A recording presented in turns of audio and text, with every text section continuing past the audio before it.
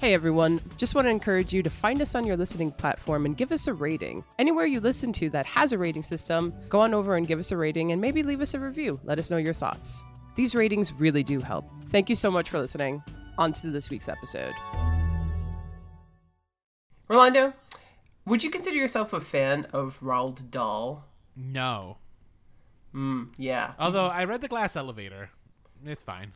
Wow, I don't even know what that is. That's a sequel to Willy Wonka and Charlie and the Chocolate Factory. Oh, right, the glass. Oh, yeah. Yeah, I've seen Willy Wonka. Now it makes sense. Yeah. Yeah, I can't say that I've ever read any of his books. No. I guess they don't speak to me. Okay. That's fine. You're not a British child, so. Yeah, they're only available in England, so.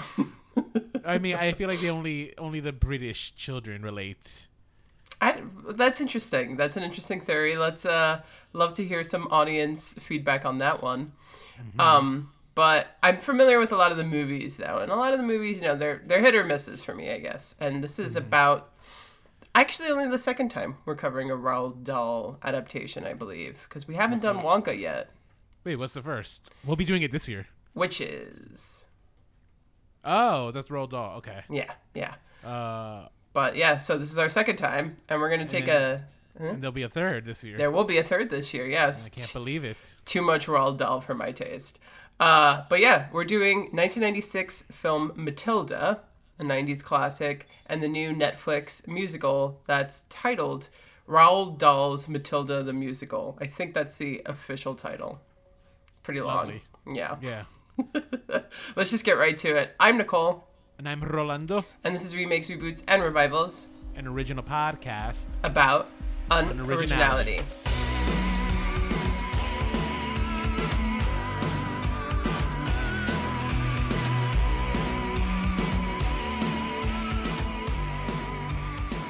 All right, well, Happy New Year. Welcome to the first ever episode of 2023 for Remakes, Reboots, and Revivals. All right. How exciting. So exciting. FYI, everyone. You guys may hear the puppy. He is a whiner. And he is very boisterous. So if you hear him in the background, apologies. Yes, and you might hear my cat snoring in the background because he's loud. I think he has a nose problem because he snores very loudly. Yes. But yeah, 2023. How has your new year been so far? It's been fine. I think we spent a lot of time bonding with the new pup, and that was great. What else? I got to binge. Oh, we're in the process of binging. Not binging. Watching it. A few episodes day by day. But this show called The Glory on Netflix. Never heard of it. So it's a Korean drama. It's a revenge drama. My kinds of dramas. And it's great. It's just this this woman, when she was a teenager in high school, was just mercilessly bullied. And now, like, I think 15 years later, she's enacting her revenge on her bullies. Oh wow! And it's great. I love a good like revenge story, like Revenge. The ABC show is one of my favorite shows, the first season, and this is like the spiritual successor to it. Yeah, and I kind of low key I have issues with the show because I don't know if this is just Korean filmmaking, but the editing is a little all over the place, and like they go back in time and flash forwards and all this stuff, and it kind of does drive me a little crazy. Where I kind of wish, okay, if they ever make this is a show that's like ready for an American remake. And if they ever remake this, I would just love to see what either Netflix or like HBO, someone else does with it, to make it just a little bit more palatable for American audiences, just a little bit. But it's so good. It is so good. It also reminded me that we have a Korean remake coming out this year. The Train to Busan is Train to New York. That's coming out this year. Is that really? Who's in it? I don't know any major actors in it, but I know it's like a major. It's gonna be like an actual Hollywood release. Is there? I don't know if it's in theaters. Don't know. These are questions that I don't know. I didn't just announce it. I only learned about it from the TikToks that I follow, like, movies to like keep an eye out for this year. Train to New York is one of them. It's like the American remake of Train to Busan. Well, then that'll be an episode I look forward to. Have you seen Train to Busan? Not yet. But I am putting it off because I know I'm gonna like love it. You think? No, it's I really think good. so. I enjoy it. I think it's a wonderful film, especially for a zombie film. I'm curious. I already have bets with Eddie as to like how I expect the American remake to go, like for the ending. Okay. So yeah, because once I found out, because I had heard that they were gonna make an American remake of the film. I just didn't know that it's like this year that's gonna come out. So I was just like, oh, I know exactly how they're gonna Americanize the ending. Oh my gosh! As long as Brad Pitt's not in it, I'll be fine. No, I don't think he is in it. Let me see if there's any news on it. But how about you? What have you been? Well, have you my been up foot's to, still huh? in a cast, so taking it very slowly and surely. But other than that, just same old.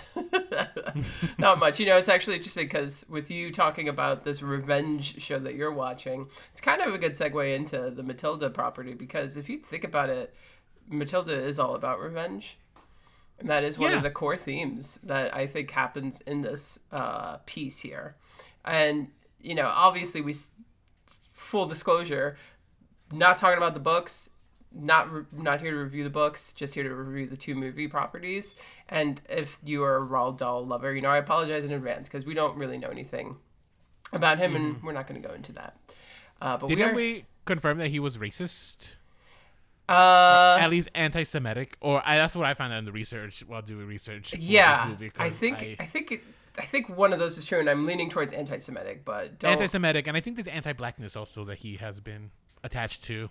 I mean, I hate to say this, but I'm gonna say it anyway. People back then were so casually racist. It's just like they just hated it because it was in fashion and it was in vogue. Like I don't know if it was just in fashion info. I mean, maybe. But I'm reading a lot of like literature of the time. It's just like, wow, everyone is casually racist. Like Eddie, remember when we read that Ernest Hemingway book and the way that opened up with the character Ernest of Hemingway Robert is Kahn? he's notoriously racist, so. They all were. It was just like back then, like it was just a casual thing to be racist against at least one person. How times have changed for the better in that way. So I don't know. What are you talking about? Like, oh, you're right. Instead of being racist, now you're just transphobic. J.K. Rowling. Well, I was gonna say, most people aren't anything, but yeah, let's put out a bad example for sure. Although I don't know if okay. So Matilda, did you grow up on this movie? Yes, actually, I did. I did too. I had the VHS. I actually saw it in theaters, I'm pretty sure. I think I did too. Yeah, but that's so funny. That's exactly the same reaction I have. Like, I feel like I saw this in theaters. I'm like almost certain I did, but I could be. I maybe just saw it so many times at home that I was just like, maybe I didn't. That's 100% me. I saw it a bunch of times. I remember this VHS vividly. It was definitely a worn out one for me.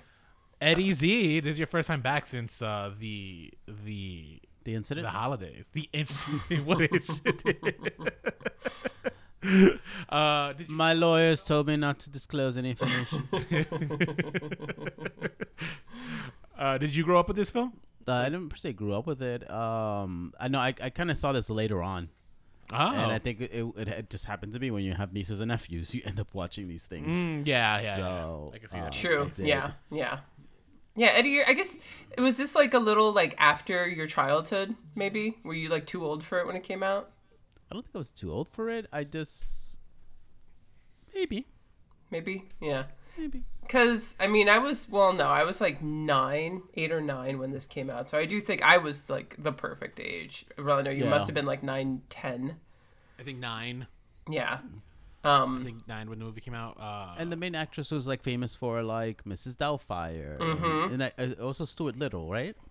I think so. But Stuart Little came out way after this, didn't he? That's the thing. Like, I was like, oh yeah, and she was in Mermaids, and I was like, nope, that's Christina Ricci.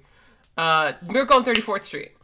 Yes, she was on the Mirror remake. Yes. So, yeah, early 90s, early to mid 90s. I mean, she was like I was the same age as her practically, you know, so she was just like, wow, this kid is so cool getting to be in all these movies.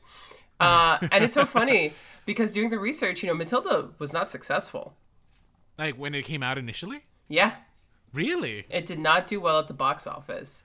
It barely took in what it, like, so the budget was 36 and made 33 million. So it was not very successful. That's wow.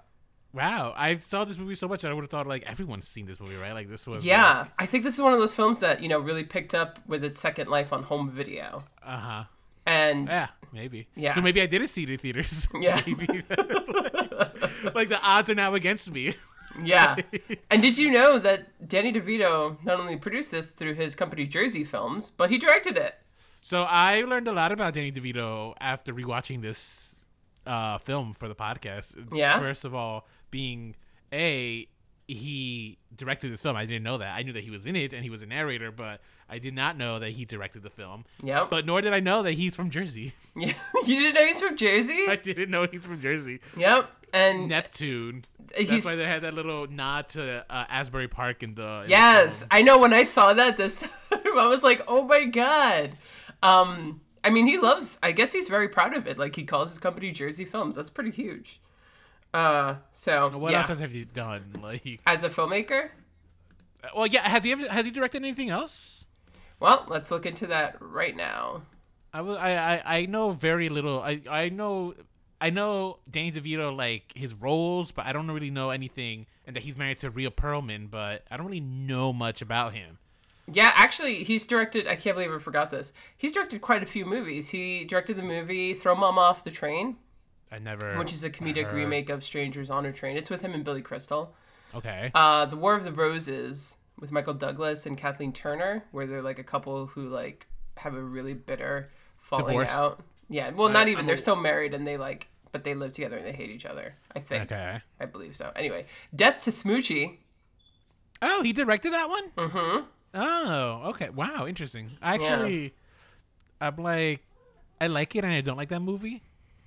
I do like the performance from Robin Williams. You know, it's been years, so I can't even speak to it. I have to pretty much say I haven't seen it at this point. He directed Duplex with Drew Barrymore and Ben Stiller. And Wow, okay. That's another movie that I know about, but I don't think I've ever seen it. his last movie he directed is it's actually a short film called Curmudgeons. And actually his last big film would be Duplex. So he's only directed a handful, less than 10. And you know, it's so interesting, like thinking of specifically like Matilda and Death to Smoochie, like you could actually see that the same filmmaker made those two movies and Yeah, kind of like in in their retrospect. outlandishness and stuff. So that's the thing, like he doesn't really, the nice thing about Danny DeVito is that he does not take himself seriously. No. And that reflects in his kind of his choices, in his overall like personality as an actor, you know, ranging from his work in the 80s to It's Always Sunny in Philadelphia.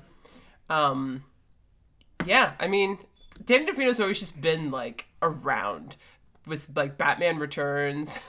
Which was, we'll talk about a great role. Talk about like, yeah, like really transforming himself there. Like, I just feel like Danny DeVito's always showed up in something I've been watching, and I've never really thought too much about him. But I learned quite a lot about him as well when I read this. Like, in contrast to the characters that they play in this movie, apparently they grew quite attached to Mara Wilson, who plays Matilda, because during the production of this film, her mother passed away from breast cancer.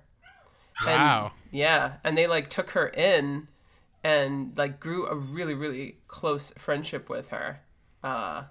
You know, almost like having her over their house and everything. So, I didn't know that. That's I mean, that's rough. I feel like I think I know someone who knows Mara Wilson, but I could be mistaken about that. Oh. And I feel like it was someone in our circle of friends, but maybe it could be from me and Eddie's circle of friends from the city who like frequently hung out with her. And I would ask Eddie right now, but he is cleaning up an Oopsie Daisy from the dog, so so maybe he could confirm later. But yeah, this movie, it stars Danny DeVito, Rhea Perlman, Mara Wilson as Matilda, and in supporting roles, Embeth Davidtz and Pam Ferris. And essentially, this movie is about a young girl named Matilda. She's a child prodigy with quite a brilliant mind and a knack for reading and just incredibly perceptive, but she is abused and underappreciated, I would say, by her family and almost by almost every adult in her life, to the point where she actually develops psychokinetic abilities. And she kind of uses it to not only, save herself from the prison of her own mind, but other people who are being bullied into corners as well. That's essentially what both of these properties are going to be about. So, right. Yeah. Yeah. Like really, really, being as thin as we can. I hadn't seen Matilda in years, probably 15 years. So watching it for the first time in that long, it was just like, wow, so many memories, and yet so much I didn't remember. Right. Well, did you watch them out of order, or did you watch them in order as you usually do? I usually watch them first, original first, remake second. So I watched Matilda from 1996 first, yeah. Okay. Yeah, no, I did it in the reverse order as I usually do. As you usually do. And because there were things that happened in the remake that I was just like, I don't remember that happening in the book. Like, I don't remember Matilda being mischievous. And then I watched this movie, I'm just like, oh, I guess she was a little bit. Like, you know what I mean? Like, enacting revenge. So she wasn't committing revenge, per se, on her parents. And even on Miss Trunchbull, I would argue that the story is not about revenge. It's about punishing. All right? It's like that line in the beginning, when people are bad, you gotta punish them, not just children. Exactly, and not just so, as that was a lesson that she learned from her father. But wouldn't you argue that revenge is a form of punishment? No, it's not. You don't think so? I don't think. I think punishment can be a form of revenge, but I don't think revenge is a form of punishment. Right. Does that make sense? No, or maybe I'm thinking the reverse. I don't because basically, like, it's not. When you're punishing someone, you're not necessarily seeking revenge from them. You're punishing them to hopefully teach them a lesson. Yeah. Right? When you're enacting revenge, I don't think the lesson could be damned. It's about getting even. It's about, eye for an eye on that one, right? Yes. It's not, when I'm like looking for revenge on someone, it's not because I want them to never do this again. Is because I want them to hurt. Yeah, you want them to hurt. You want them to suffer. Right. Yeah. Yeah. Right. So then, I think punishment is just like a punishment. I think the idea of a punishment is like, yes, this is going to suck, but like you should learn something from this. At least that's what a proper punishment should be. Yeah. Yeah. I guess then it would be, by that logic, then revenge would be a form of punishment, but punishment is not a form of revenge because punishment is separate. Okay, there you go. Right. And you're right. It is more about kind of like learning lessons. To say, I don't know. Well, I mean, there's a lot that goes on, and it's an interesting message. It's like, after I watched both films, I'm like, okay, kind of trying to think about what it is I'm really supposed to be taking away from this. So maybe we can talk it out. But, Matilda, from the moment she's born, is not wanted. And she's put into, like, the back seat and treated terribly in the first film. And forgotten about in the car. Which I think is illegal nowadays. You can't even keep a dog in the car. So. And immediately... I can imagine keeping a baby. Yes, yeah. Immediately, though, this film takes a very humorous approach to this type of child neglect that she receives from, like, the moment she leaves the hospital. With the music cues and just, like, with the way that they film everything, like, he does this great trick, too, where everything seems larger than life, so, like, the carriage that she's in the car, when it's, like, going back and forth, it's, like, it's a huge car that she's going back and forth in between to show just kind of, like, the dangerousness, so, like, he kind of overemphasizes everything. It's somewhat expressionistic, if we want to really get to labels there, which is actually, I really appreciated upon this rewatch. She also has a brother in this movie, which she doesn't have in the musical, but she has a brother who the parents prefer, just downright, and he's more like them. From, like, the moment she comes of age, maybe 2, 3, 4, she just has no interest that they do. And their interests, are living lavishly in their definition of that, and watching TV. I was gonna say I don't think they live gaudy. They live gaudily. There you go. But they don't live lavishly, I would say. It's so, her style is so like what you imagine, like 90s Jersey housewives. Yes. You know what I mean? Yeah, at least the old school one. God, Rhea Perlman was so good in this movie. She was. I think my favorite is when they're like, she's like, I'm 6, I should go to school. They're like, no, you're not, you're 4. Right, where they just have no idea what her age is. Like, they have no idea, yeah. I'm not even gonna front. Like, I feel like me as a parent will probably constantly forget my child's age. My dad used to forget me and my sister's ages, like, constantly. Really? I think it's like a family thing. Yeah, it's not like, and at no point did I ever feel unloved by him. It's just like, It you happens. forget. Yeah. It's just like, how old are you? No, you're not 13. It's denialism, right? You're not 13, because that would mean I'm this age now. True. Yeah. Life isn't moving that fast.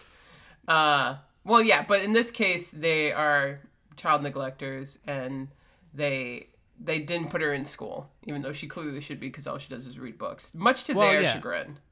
Well, I think part of the reason that they didn't want to keep her in school, though, in the 1996 film, is because he was getting constantly delivery of... Yeah, who's going to pick up the packages? Yeah, like constant deliveries of like illegally stolen parts. Yeah, he's a used car salesman. He's a shoddy car salesman. And proud of it. Yeah, teaching his daughter is just like, this is how you get ahead. He says this great line that I think so resonates. It's just like, oh, how do you think all rich people got ahead? Yeah, it's true. Right? It's because true. It's just like there's no billionaires that made their money ethically. You know what I mean? Yeah. Yeah. Yeah, and he pretty much teaches her from a young age, too. Like, I guess she talks back once, and he's like, oh, when someone is bad, they should be punished. And then, therefore, she learns that, when someone's bad, they should be punished, which takes in the whole thematic content of the whole story. So she slowly starts to punish her father secretly. She, messes with his hair tonic, glues his hat to his head, all out of whenever he's being a dick to her and just not being the father that he should be. Well, the first time was because he was being a dick to her. The second time was because he was cheating. He was, selling people these faulty cars, and she could see this, and she's just like, no, you deserve to get punished for this. Yes. I am mingling the two films together. You are. I am forgetting which one is which. Yes, and during a shoddy deal, selling one of his bogus cars, he meets Mrs. Trunchbull. Yep. And then he's like, all right, fine, I'll put Matilda in school, and I'm going to put her in this crazy bat school. And, yeah, Miss Trunchbull is played by, let's see, she is played by Pam Ferris. Who is from... she's been in British comedies. I thought you would know, Nicole, since you love I've British not seen comedies. any of these British comedies. Isn't it one like Women of UK or something? Yeah. No, I mean, I would have seen her in my honorary subscription to Women of UK magazine, but I guess I didn't look at this last edition. She's in shows called Connie, The Darling Buds of May, Where the Heart Is, Rosemary and Thyme, and Call the Midwife. And Rosemary and Thyme. Oh, you know that show. I do know that show. Eddie, do you know that show? I feel like you've told me about that show. Yeah, there you go. You see. Rosemary and Thyme. I feel like it was also referenced on Arrested Development also, I think. Oh, really? Mm-hmm.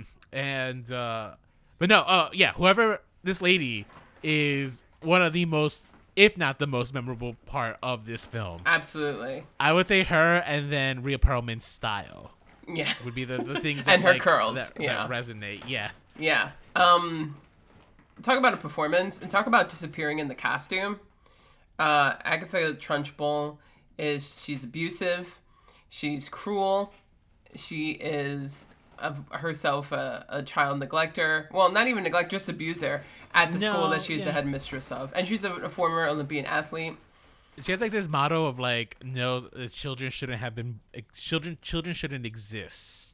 Pretty much. She just despises them, yeah. And she gets off on power tripping over them and exerting her authority over them. A big line that is used frequently by adults in this is kind of like, I'm big, you're small. I'm dumb, I'm smart, you're dumb. I'm right and you're wrong. Mm-hmm. And it's very much about people who abuse power in that sense. Okay, so we got themes of abuse of power and punishment. Mm-hmm.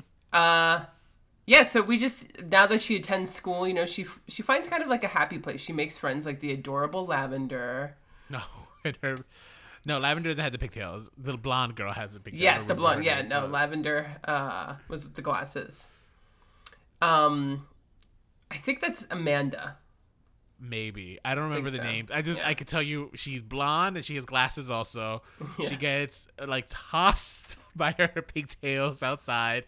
Yes. Then there's Bruce, There the is chunky Bruce. kid, who He's gluttonous. yeah. Well, is he glutton? He ate a slice of. Who doesn't like a slice of chocolate? I don't. It's But very who doesn't? Wonka-ish, where it's like, oh, you're a kid who likes to eat. Well, eat this whole fucking cake, you glut little I don't know. Roald Dahl must not like fat children. Maybe he is fat phobic. Who knows? Maybe. But or was he's dead? He's been dead for like 33 years.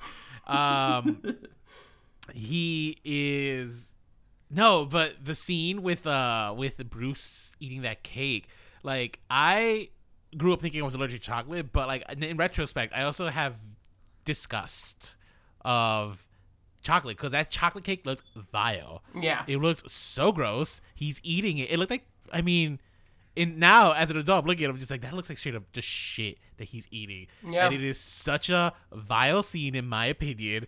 And I just forgot the hilarity that ensues when like he finishes, he's cheering, and she just breaks that plate over this kid's head. I'm just like, oh my god! Like, Yeah. The visual effects are successful. Like that cake looks disgusting.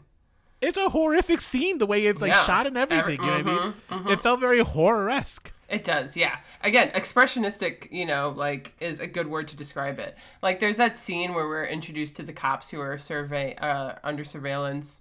Paul Rubens. Yeah, right? and we see Paul Rubens, but we first see his camera, which is like this huge, lens that's sticking right at the camera. And then when you put it down and you see who it is, it's a nice little reveal. And you know that, like, if there was any question about what kind of mood or what kind of movie you're watching, enter Paul Rubens. It's a comedy. So, who is Pee Wee Herman? Yes. In case you didn't know. Yes. Miss Trunchbull also likes to put people in a thing called Chokey, which is a small closet that is similar to an Iron Maiden. So it's pretty much got like all these nails sticking out. Yeah, like there's nails on the door. You have to basically stand absolutely still or you'll die. Yes. It's terrifying. Yeah, like where are all the other parents? We know that Matilda's parents don't care, but apparently nobody's parents care. No, it's not that they don't care. It's like one of the girls said, what if you tell your parents, like, are they going to believe you? Like, this sounds absolutely insane. I mean, I guess so. And that's the thing. It's just like, because parents here are oblivious, I think, to the horrors that children experience. I think that's also part of the thing that's kind of lurking in the story. Yeah. Not Well, also parents, adults but are kind of, yeah. Adults are the ones that are oblivious to the pains of children, right? Because that's also in Mrs. Honey's kind of storyline. Yes, because Mrs. Honey, even though she's an adult, she's got a lot of childhood trauma that she's still going through. Right. Which makes her kind of an honorary child, I guess. Miss Honey is the teacher of Matilda. She's the only kind adult, and she herself was kind of raised and abused by Miss Trunchbull. So she's very much like the mirror reflection for Matilda. And, spoiler alert, at the end, she gets adopted by her. What did you think about their relationship? I mean, I think it started off hot and heavy with that scene where like she's reading the math scene. It's like, even as a kid, I was just like, wow, this is like a weird reaction she's having to this, right?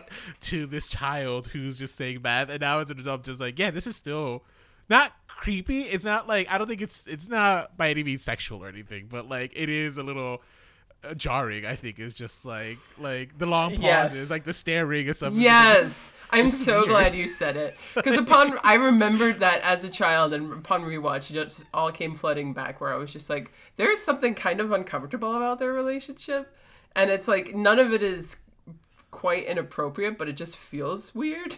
It does feel weird. Yeah, like it feels like the adult in particular is playing it like a love scene. That's the thing. It does feel well, and it is right. It is still love at first sight. It's just almost like a mother-daughter love. Yes. At first sight kind of thing. So like I understand the filmmaking technique trying to go with that. It just does feel weird.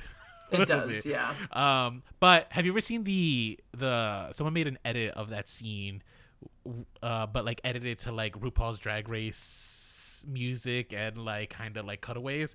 So like I think when she's like talking about reading, like reading someone, and they had like the that little noise that happens like when she says like the math equation and stuff. It's hilarious. If I track it down, I'm gonna like post send it to me, yeah, I'll send it to you. I'll see if I can share the link because I think it's on YouTube. But it's a good little like clip that I kept thinking about when rewatching this scene. I mean, story-wise, the rest of the story is pretty much that, like, Matilda cannot, like, free herself from the prison of her own life until she helps Miss Honey free her. Or, like, helps Miss Honey free herself. And then they can be freed together. And then Miss Honey does adopt her and whatnot. Right, because, I mean, the thing that's happening here is we find out that Miss Trunchbull stole Miss Honey's house in this, like, you know, because she was, like, her evil step-aunt. Mm-hmm. And may have potentially killed Mrs. Honey's father in order to keep the house. Yes. It's kind of dark. It is kind of dark. Which also, apparently that picture of Magnus is a picture of Roald Dahl. Oh, is it? Yeah. That's actually funny. I didn't know that. Yeah. Maybe that should have gone into the fire in retrospect. Seriously.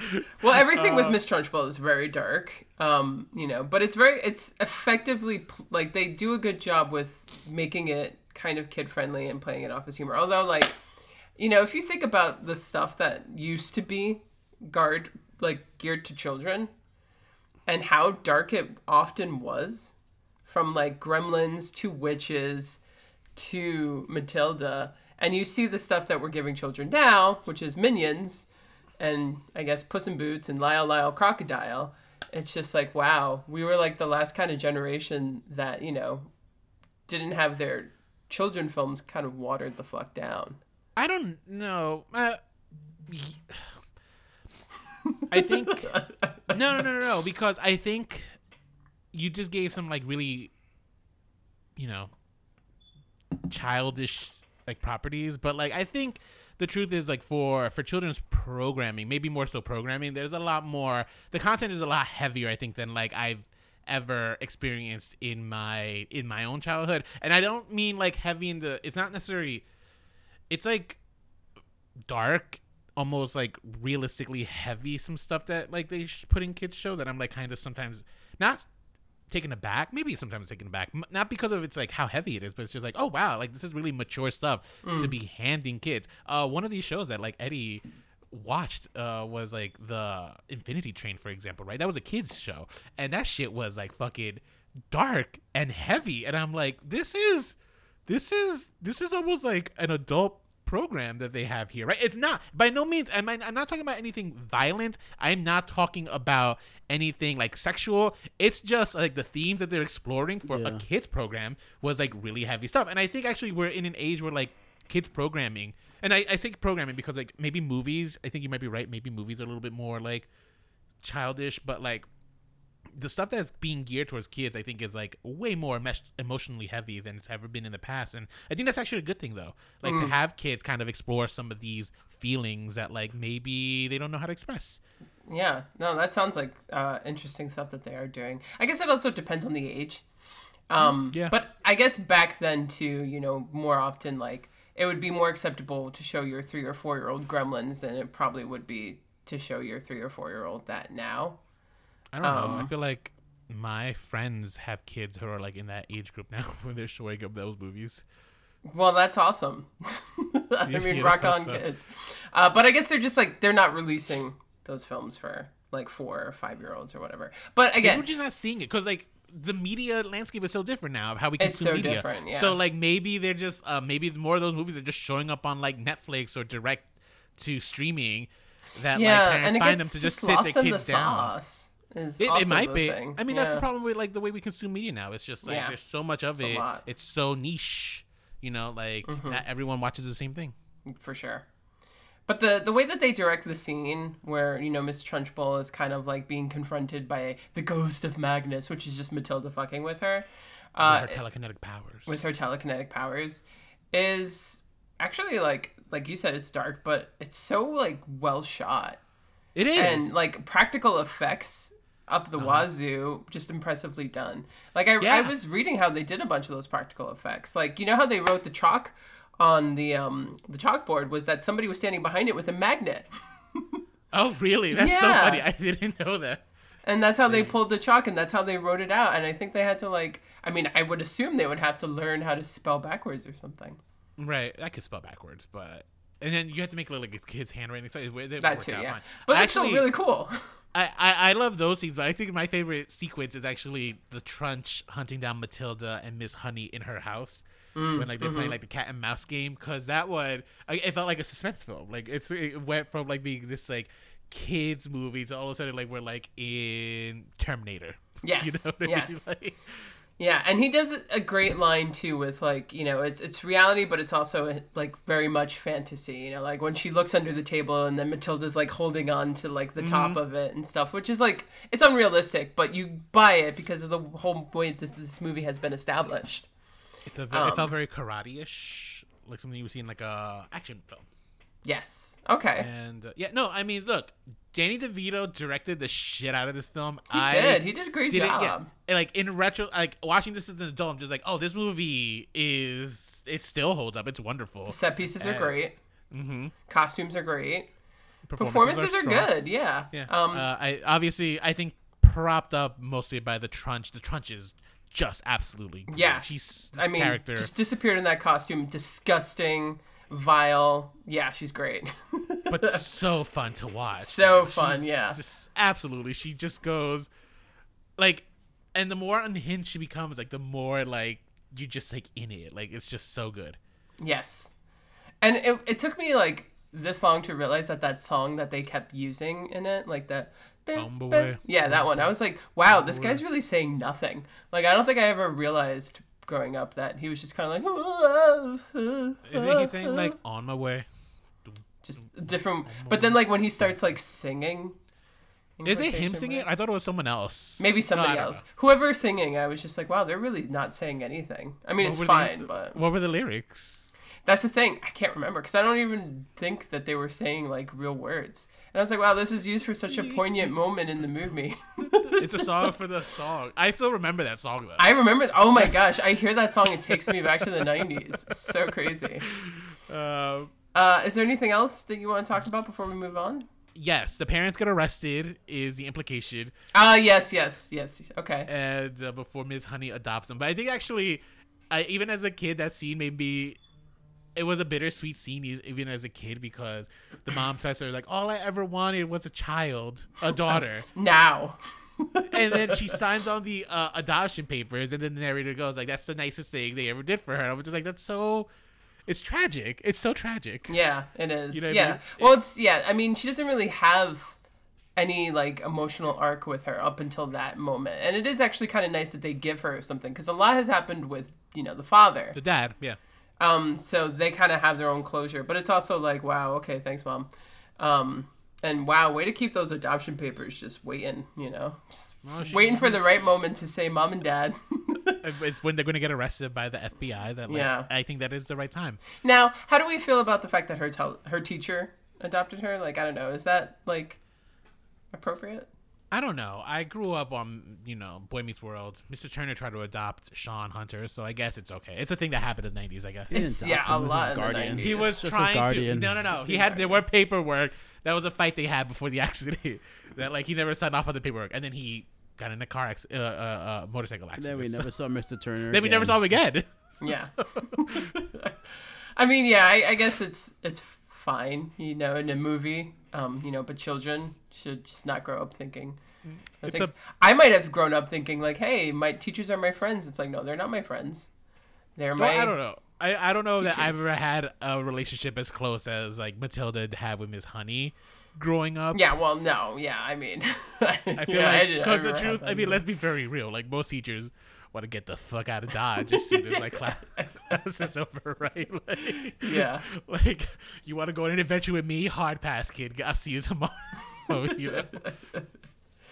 Yeah, but other than that, I mean, I thought it held up pretty damn well. It's better than I remember it. Yeah, I remember, like, you know, I remember the movie fondly, right? But you know, as we were going to cover the property, I just kept thinking, like, how much of that is like nostalgia, right? Like, it's nostalgia. But then I'm watching it, I'm just like, no, this is a wonderful film. I actually think creatively made. Yeah, it might be the second best Roald Dahl like film. of the past. Oh, what's the first? I think Willy Wonka and the Chocolate Factory. I prefer. Oh, It's a way wow. more fun movie. And it's a musical. I'm aware.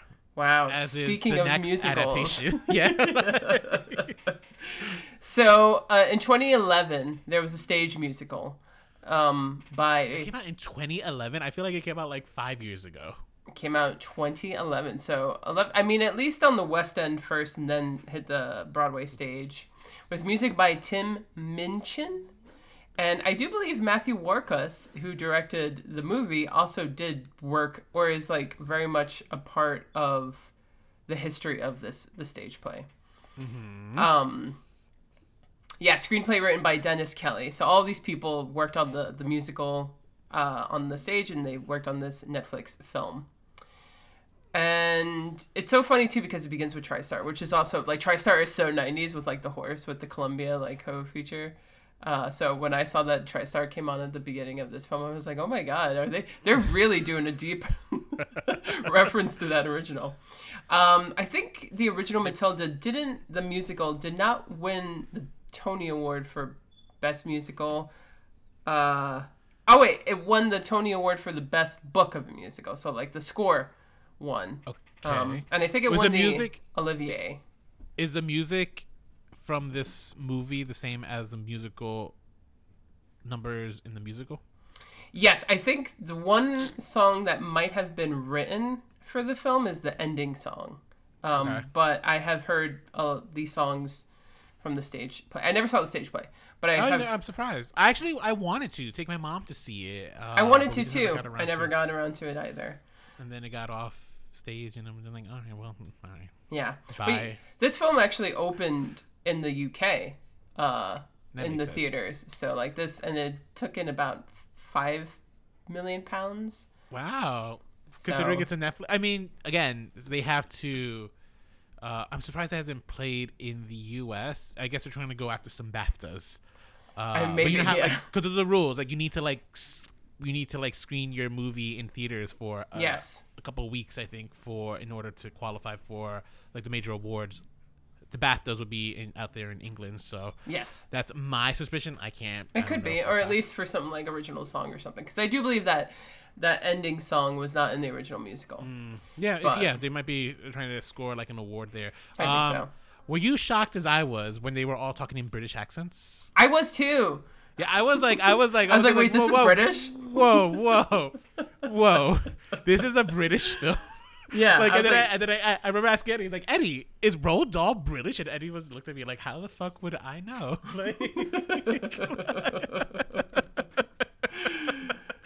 So that was jarring thing number one. Yeah, I knew, obviously, it's called Matilda the Musical, so I was well aware it was going to be a musical. So I kind of was already like, ugh. But, all right, let's get into it. Let's get into it. Okay. So, story is the same. Matilda is a neglected young girl who is mistreated by her parents. You remember that line in The Breakfast Club where Emilio Estevez talking to Ali Sheedy, and he's like, "So what do your parents do? Do they beat you? Do they call you names?" And Ali Sheedy goes, "They ignore me." And it's just such a crushing moment of that film because like all of them are like bitching about their lives, and like here she is being totally neglected by her parents. Child neglect is probably the worst form of abuse. Or, I mean, all forms of abuse are fucking terrible. I don't know. I could name like two that are worse. Literal but like physical neglect abuse and sexual abuse. I would argue, which is like, I don't know. Those are pretty more traumatic. Those are, opinion. all forms of abuse are terrible, of course. Yeah. I guess why are we child ranking neglect. them, Nicole? I'm not ranking them.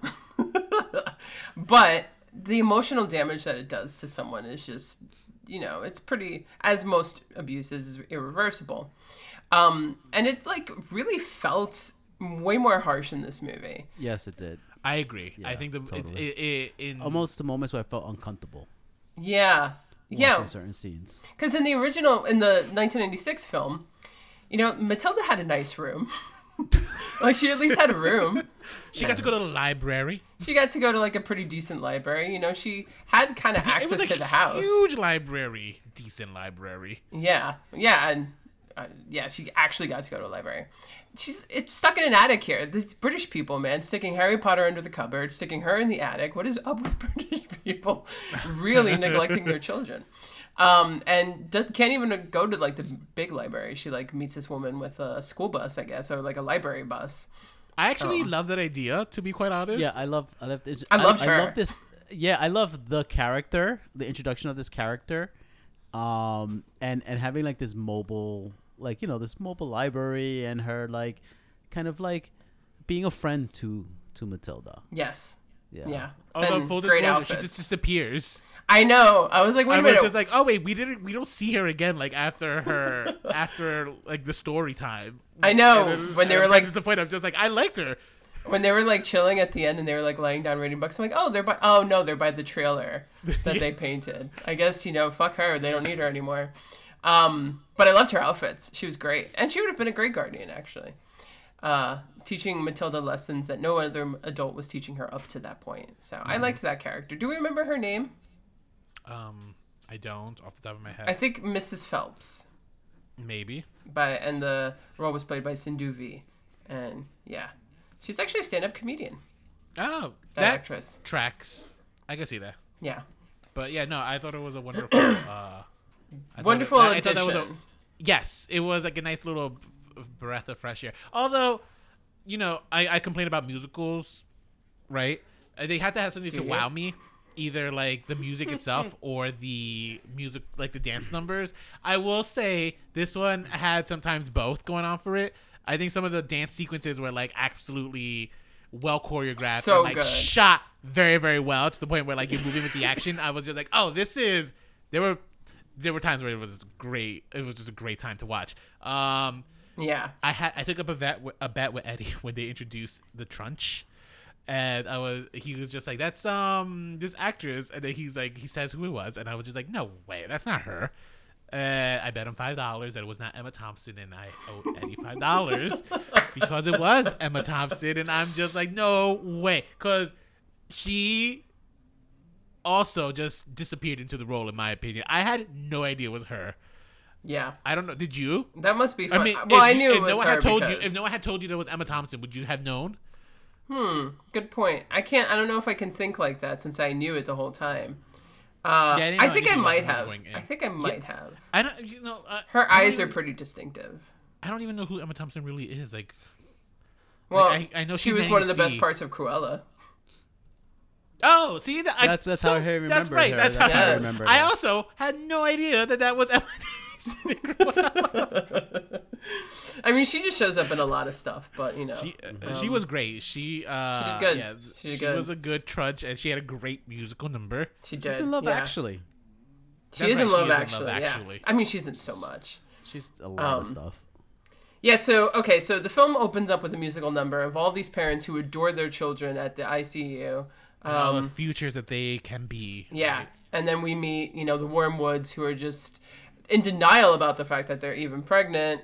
And then they have Matilda. They don't have another son. It's just only child Matilda. And they're just miserable about it. Yes. And these two are very different from the Danny DeVito, Rhea Perlman pair. Like, they were hilariously or, like, very comically checked out and just wanted to watch TV. Yes. There's not that much funny about... I mean, like, it's comedic, but, like, it's very darkly comedic because they're very, like, vain. They're very self-consumed and just terrible to this child. They really are. So this is what I found. That's what I found so cringy about their whole parenting, their scenes, was because when they were verbally, emotionally abusive towards her, it hit harder Yeah. than it would have been Danny DeVito or Rita Perlman. Yeah. No, for Yeah, sure. it just hit. There was nothing comical about their delivery. It felt so. It felt so like it felt harsh. It felt a tad darker when he ripped her book. Mm-hmm. Okay, you know how you feel about books and ripping books and writing in books and library books especially, and how You're supposed to guard library books. But when he ripped it, I just felt I just had I had trauma resurface. Yeah. Just trauma resurface, just seeing that. And when he threw her in her bedroom, when he threw her in the attic and just left her there on the floor, I just felt like, oh my God, this is not a kid's. This is, and then what I found funny was some of these scenes were kind of some of these scenes would be kind of covered in this beautiful music, or very cheery, or very kind of funny kind of music, right? But I was like, this kind of feels disjointed because these scenes are really harsh, and it's really showing child abuse. Yeah. For me, I felt this is child abuse, and here we're gonna sing this very nice little melody. So Yeah, no, for sure. I mean, you could almost say that the Danny DeVito and Rio Perlman, they were just fucking idiots. They were greedy little idiots. But these guys, these are cruel parents, and downright being abusive. It's funny because when he starts ripping up the book, it's comedic because he can't do it. And, and his whole manhood's at play, and his wife is watching, and she's looking at him like, are you going to fucking do it and be a man?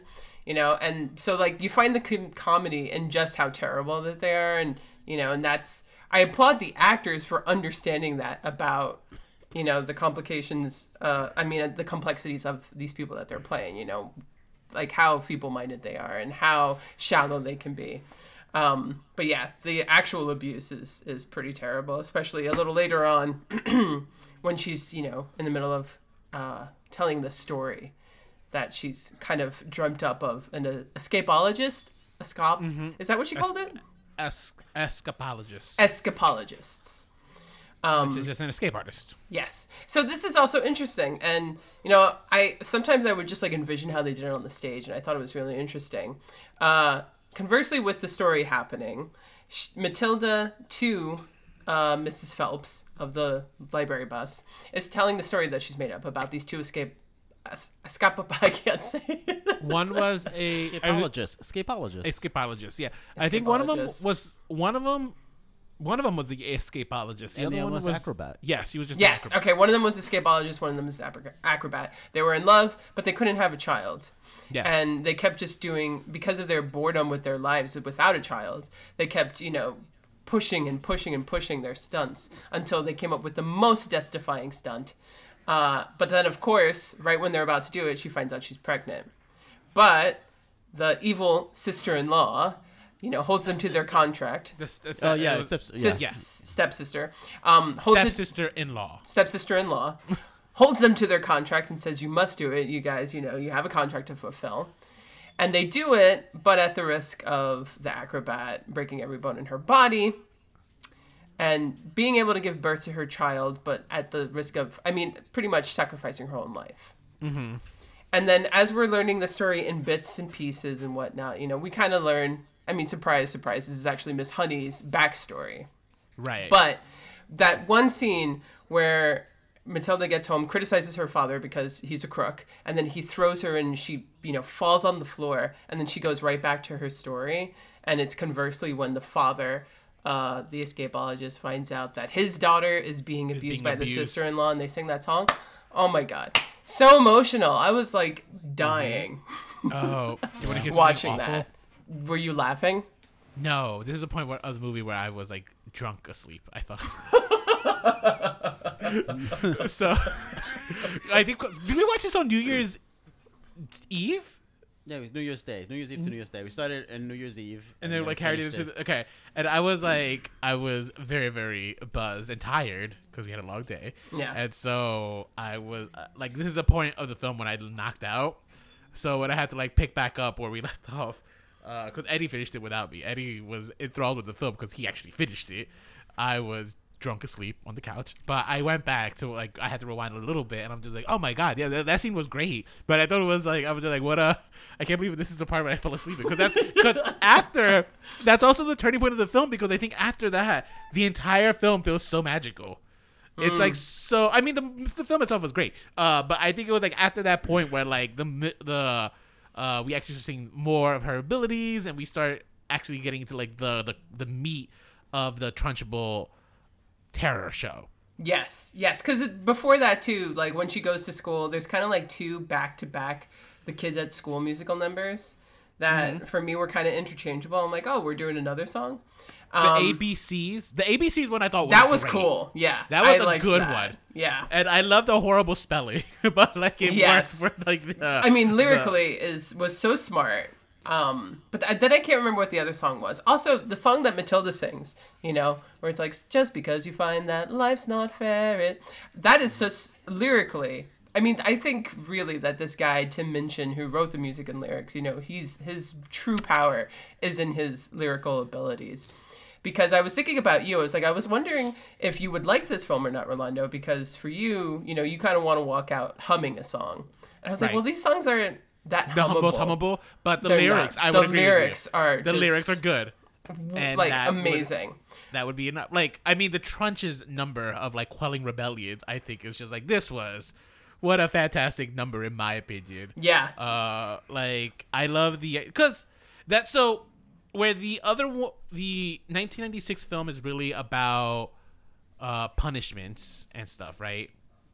This one is more so about rebellion than punishment, right? Because in this one we see Matilda act out in a more rebellious way, despite the fact that she's doing the same things that she did in the 1996 film. The way they're carried out are very different. Here she's not punishing she's not punishing her parents for what they're doing to her. Here she's just like Rebelling. she's rebelling, and she's in this case getting revenge, right? Yeah. And it's her outspokenness though that is what drives the Trunch mad. The Trunch wants order, as you know most fascists do, and so now you have one outspoken person who can lead almost a revolution, as happens. I think it was great storytelling, in my opinion. No, absolutely. I think it was wonderful, and that's why I actually enjoyed the Trunchbull's like number. I thought it was like, I thought like her trying to like squash this rebellion was like great. Yeah. Well, this Matilda was also like, let's take no prisoners. You know, she was like often like, stay away from Trunchbull. She's dangerous. So am I. You know, like really like out for blood. But like I appreciated it too, and that like that line that she kept repeating. You know, like just because you find yourself in this story doesn't mean that everything is like if like pretty much saying something like if you give up, you're pretty much saying that you think that it's okay. And that's not right. If you don't think it's okay, you have to write your own story. So it is kind of like this, you know, message of revolt, you know? Like if you don't like something, do something about it. You know, don't just conform or give up. Which is, I'm down with that fucking message. Like, hell yeah. I mean, as a message, I hate to say it, but the way our politics is going, it's kind of a message we need to use, Yeah, right? no, absolutely. And it's one that the younger generations, including millennials, is taking to, right? Because I think a lot. I just saw a report saying that like this generation and younger are not. You know how like historically, the older you get, the more conservative you end up becoming. You end up leaning. Not the case going on with millennials and younger. We're seeing actually quite the opposite. We're sticking to our more liberal belief systems and stuff. Yeah. Well, I mean, come on. Can you blame some people for not wanting to turn over to the side that's, you know, removed certain rights from us?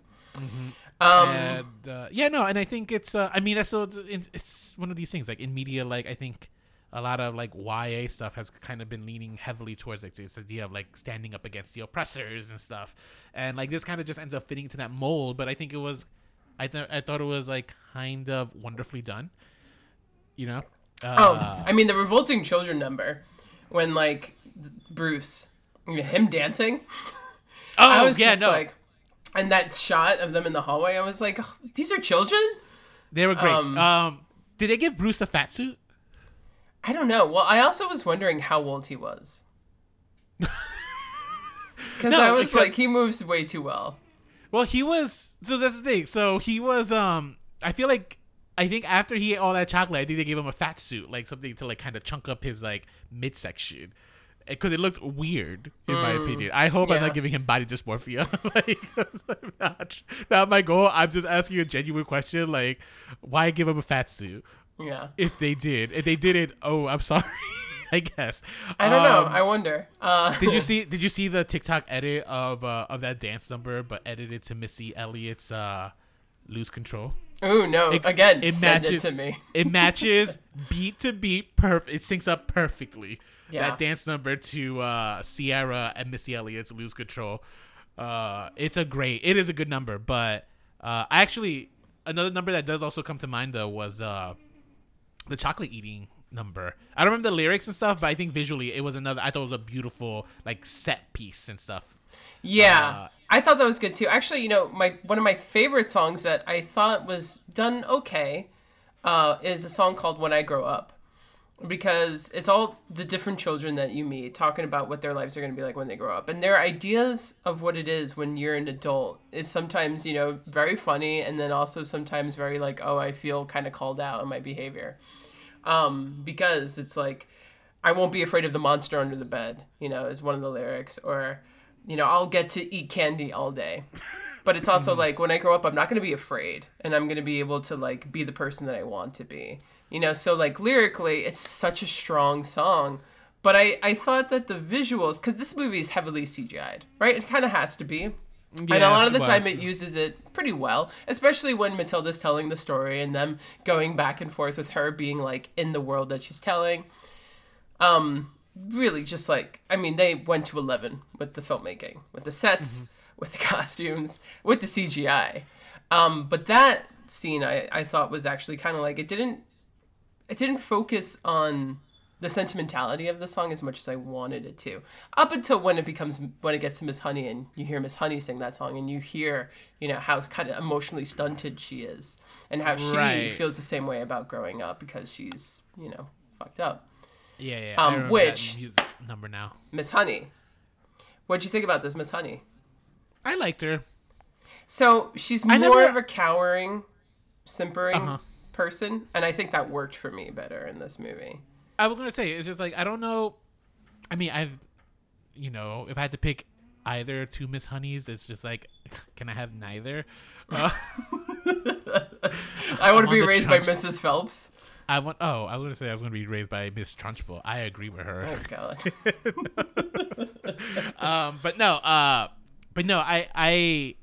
She won me over by the end. I wasn't sure at first. Like, it was like, because it was like I had to get used to like not seeing the other Mrs. Honey, I guess, right? The Trunch, for some reason, like, that was an easy sell because it felt visually almost exact. Like, there were certain points where I'm just like, there's no way it's the same actress. Like, there's just no way she could be doing this role again. I asked that's when we got into an argument about Emma Thompson. But, I think this one, I thought she was wonderful. I thought she was sweet. We also see she is actually more involved from the beginning of Matilda's life earlier than the other Mrs. Honey. Right? Yes, because she's like, the one who encourages her to go to school. Right. She brings like the authorities, I think, to the house to get her to go to school. So yeah, it's she was sweet. Yeah, she popped out more as a character. She seemed more fleshed out. And their relationship was stronger. And also, I thought that the girl who played Matilda was great. Her name is Alicia Weir. And I think they must have shown her Carrie or something, because she was giving me a hardcore Sissy Spacek. Of course, yes. There were certain scenes that I was just like, am I watching Carrie? Yes, right? Towards the end. Carrie. Yeah.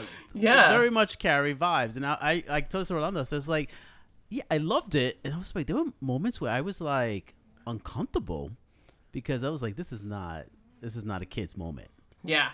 And even her Alone song, too. The quiet song. Mm-hmm. The quiet song. I felt that was too. That was like for me, I know. Is that the song where like she's getting yelled at? Yeah, and then she puts her head in the clouds. So I was thinking, I remember this like moment of detachment in my own life when I realized that I didn't have to deal with shit from adults, and having that moment of detachment of like, you know what, I don't have to be here mentally. Yeah. I don't have to be here. Checking out, yeah. This is a interesting checking out moment, you know? Mm-hmm. So. I thought it was great. Yeah, and the sound editing on that moment was also really great because you had the music going on, but like when you still had the Trunch like underneath screaming and stuff, like the way they had it mixed, it was great. I thought it was such an effective thing. I was very, very shocked how much I came out enjoying this film. Like I did not I'm think... so happy to hear it. yeah, no, I thought this film was great. It actually, and even in watching it in the reverse, I was just like, ooh, this is going to be a hard one to pick. Like, you know how even if we did a lightning round, I'm like, this is going to be a hard one. Yeah. We still can, because it's hard. All right, let's get into it. We'll do Well, hold on. I just one last thing I want to say about her mind. performance as Matilda, though, is just rewind. When you do those close-ups of Mara Wilson, you know, like she's always smiling, and like this is like her telekinetic powers is enjoyable for her. You know, it's fun. It's fun in games. They directed her completely differently in this movie. It's almost like this physical strain on her, but like she's accessing something very deep and somewhat dark within her. And I just appreciated that this film explored. Sorry, I'm stuttering all over the place today, guys. But this film really did explore what, you know, the psychosis is for someone who's going through all these things. And again, Miss Honey was more fully fleshed out. Trunchbull was about the same. The parents were just more realistically terrible, but Matilda herself, you know, like more believable, angrier, and just out for blood. But I appreciated that. So yeah. All right, yeah, let's do a lightning round. Yes, let's go for it. Lightning round. Okay, Matilda. Oh wait, no. Do you want to go reverse order? Yeah, like let's do the parents. All right, Wormwoods. let's go parent. All right, so I mean, should we break them up by father and mother? Sure, let's go. Let's do the mom first. Okay, Rhea Pearl. Perlman, I'm gonna go with Rhea Perlman too. Only maybe because of that scene at the end of her film where we got a little bit of warmth. We got nothing from this mother the whole movie. She was kind of malicious, I think. Yeah. And just like the wallpaper to the father. You know, the father was more like the perpetrator. And then he kind of gets redeemed at the end because she removes the hat off him. I'm like, but why? He's a fucking asshole. He is. So, all right, which brings up the next one, the dad. I'm going to have to go with Danny DeVito. So I'm actually going to go with the father because they gave her... Yeah, they gave her the mother scene, basically, of letting the child go as like the only act of kindness that they give. Despite the fact that I do love Danny DeVito in the role, I think this one, the father being so much more vicious, and even though I agree with you, I don't know where that like sentimentality came from at the end. I did enjoy that. I liked it. So it felt like an arc. So I'll go with the new dad. Mrs. Honey. I'm going to go with the new Mrs. Honey. Absolutely. What's her name? Is it... The actress? Lashana Lynch. Yeah, she was great. I thought she was wonderful as Mrs. Honey. Isn't she like all over the MCU? Yeah, she is. Who is she? Captain Marvel. Not Captain... Captain Marvel. She's Monica... Rambeau's daughter? Maria Rambeau. Mother. Oh, she's the mother. She's the mother. Oh, wow. You know... Makeup and hair and costume. She's also a Bond girl. She's also she was in No Time to Die. That's right. It's hard for me to like look past like that those flowery dresses that she was wearing. I'm just like, who is she? Well, she was in The Woman King. The Woman King, yes. Okay, I haven't seen that, but okay, yeah, I love. She was great. Yeah. Miss Trunchbull. That's the one I was going to give you the most difficulty. I don't have it. I think it's a draw for me on this one. I think I enjoyed both performances so well. I think the terror that comes from the 1996 version is a little more palpable, but some of like the musical number for Emma Thompson in the new one kind of wins me over a little bit on her performance, and also then like her evil plan of like revealing all the chokies and stuff. I was just like, I don't know, this is a draw. Like, they're both so strong, they're both so good.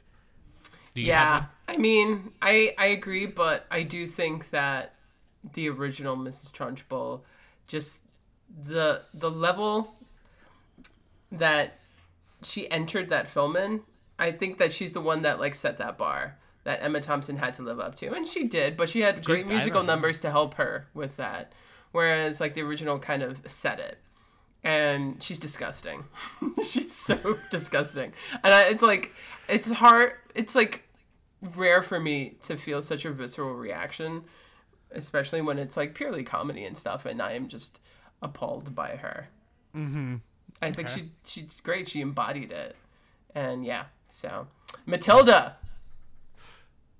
I actually might go with new Matilda.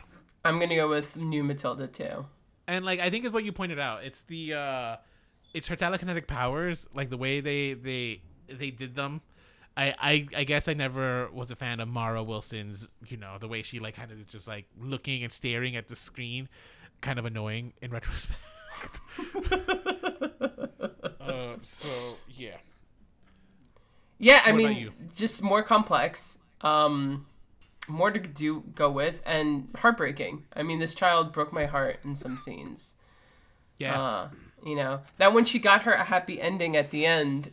So as opposed to the original one, I'm like, okay, this is a little weird, but go for it, Matilda and Miss Honey. And this, I was like, yes, you both deserved it. And that song, Still Holding My Hand, beautiful. I mean, I'm not a parent, so I think if I was a parent, I would have been like full blown crying.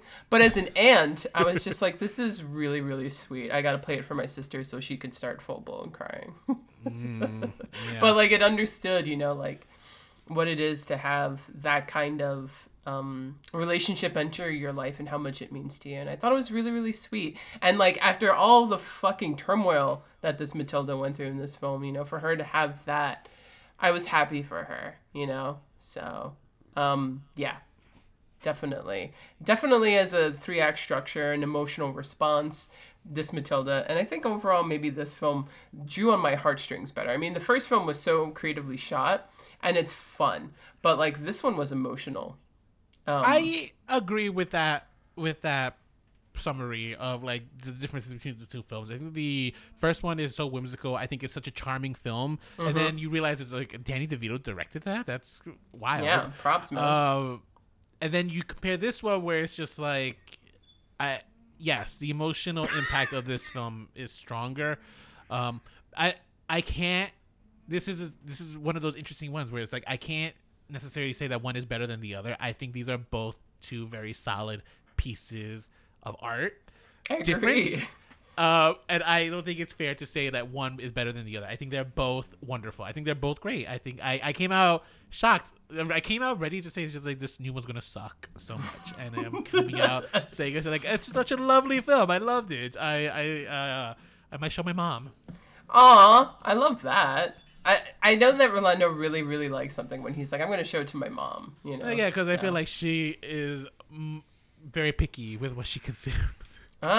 So, okay. I'm going to show her The Glory first, though. That's. I don't know. Every time you say The Glory, I expect you to say Whole after it. So I know it's not, but... I know. Yeah, me too. It's a disappointment. Yeah, the one thing I was going to say...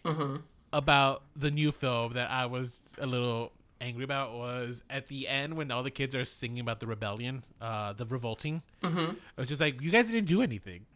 You didn't do you guys didn't revolt. It was just Matilda and her psychic powers. But all it takes is that one person to show us it can be done, and then it inspires a revolution. Oh, what is this, Hamilton? Matilda Wormwood. But that was they call me Matilda Wormwood. Yeah. But that was a good musical number. That was the dance scenes. The dance sequences were just like intense. Yeah. It would have been really fun on the stage. I'm curious as to what it would look like. But I'll send you the clip that syncs up. Yeah, show me both of those TikToks because there's also one of the Mrs. Honey in the original film on RuPaul's Drag Race. So you got 2 clips you gotta send me. I'll send them. I'll share them to you. I'll see if I can share them also in the show notes, guys. Awesome. Tune into the show notes. Sharing. Yeah. No, you can share a link. It'll be easy. Thanks for tuning in to our first episode of Remakes, Reboots, Revivals for 2023. Ways that you can wish us a happy new year is by finding us on your podcasting platform, preferably Apple Podcasts, and leaving a rating and a review to let us know how you feel about us. Other ways you can reach out to us is emailing us at remakesrebootsrevivals@gmail.com. Hit us up on Instagram at remakesrebootsrevivals, on Twitter at remakes_podcast. We are also on Facebook and YouTube. Just search for Remakes, Reboots, and Revivals. Do we still have a Google number? I don't. To be determined. To be determined. I had to look into it because apparently it got someone forgot to renew it, and and I gotta just double check. We may still have it, so for now, just email us. Just email us. But yeah, yeah. All right, cool. Happy New Year. And Happy New Year. Yeah, what a nice positive way to kick off the new year.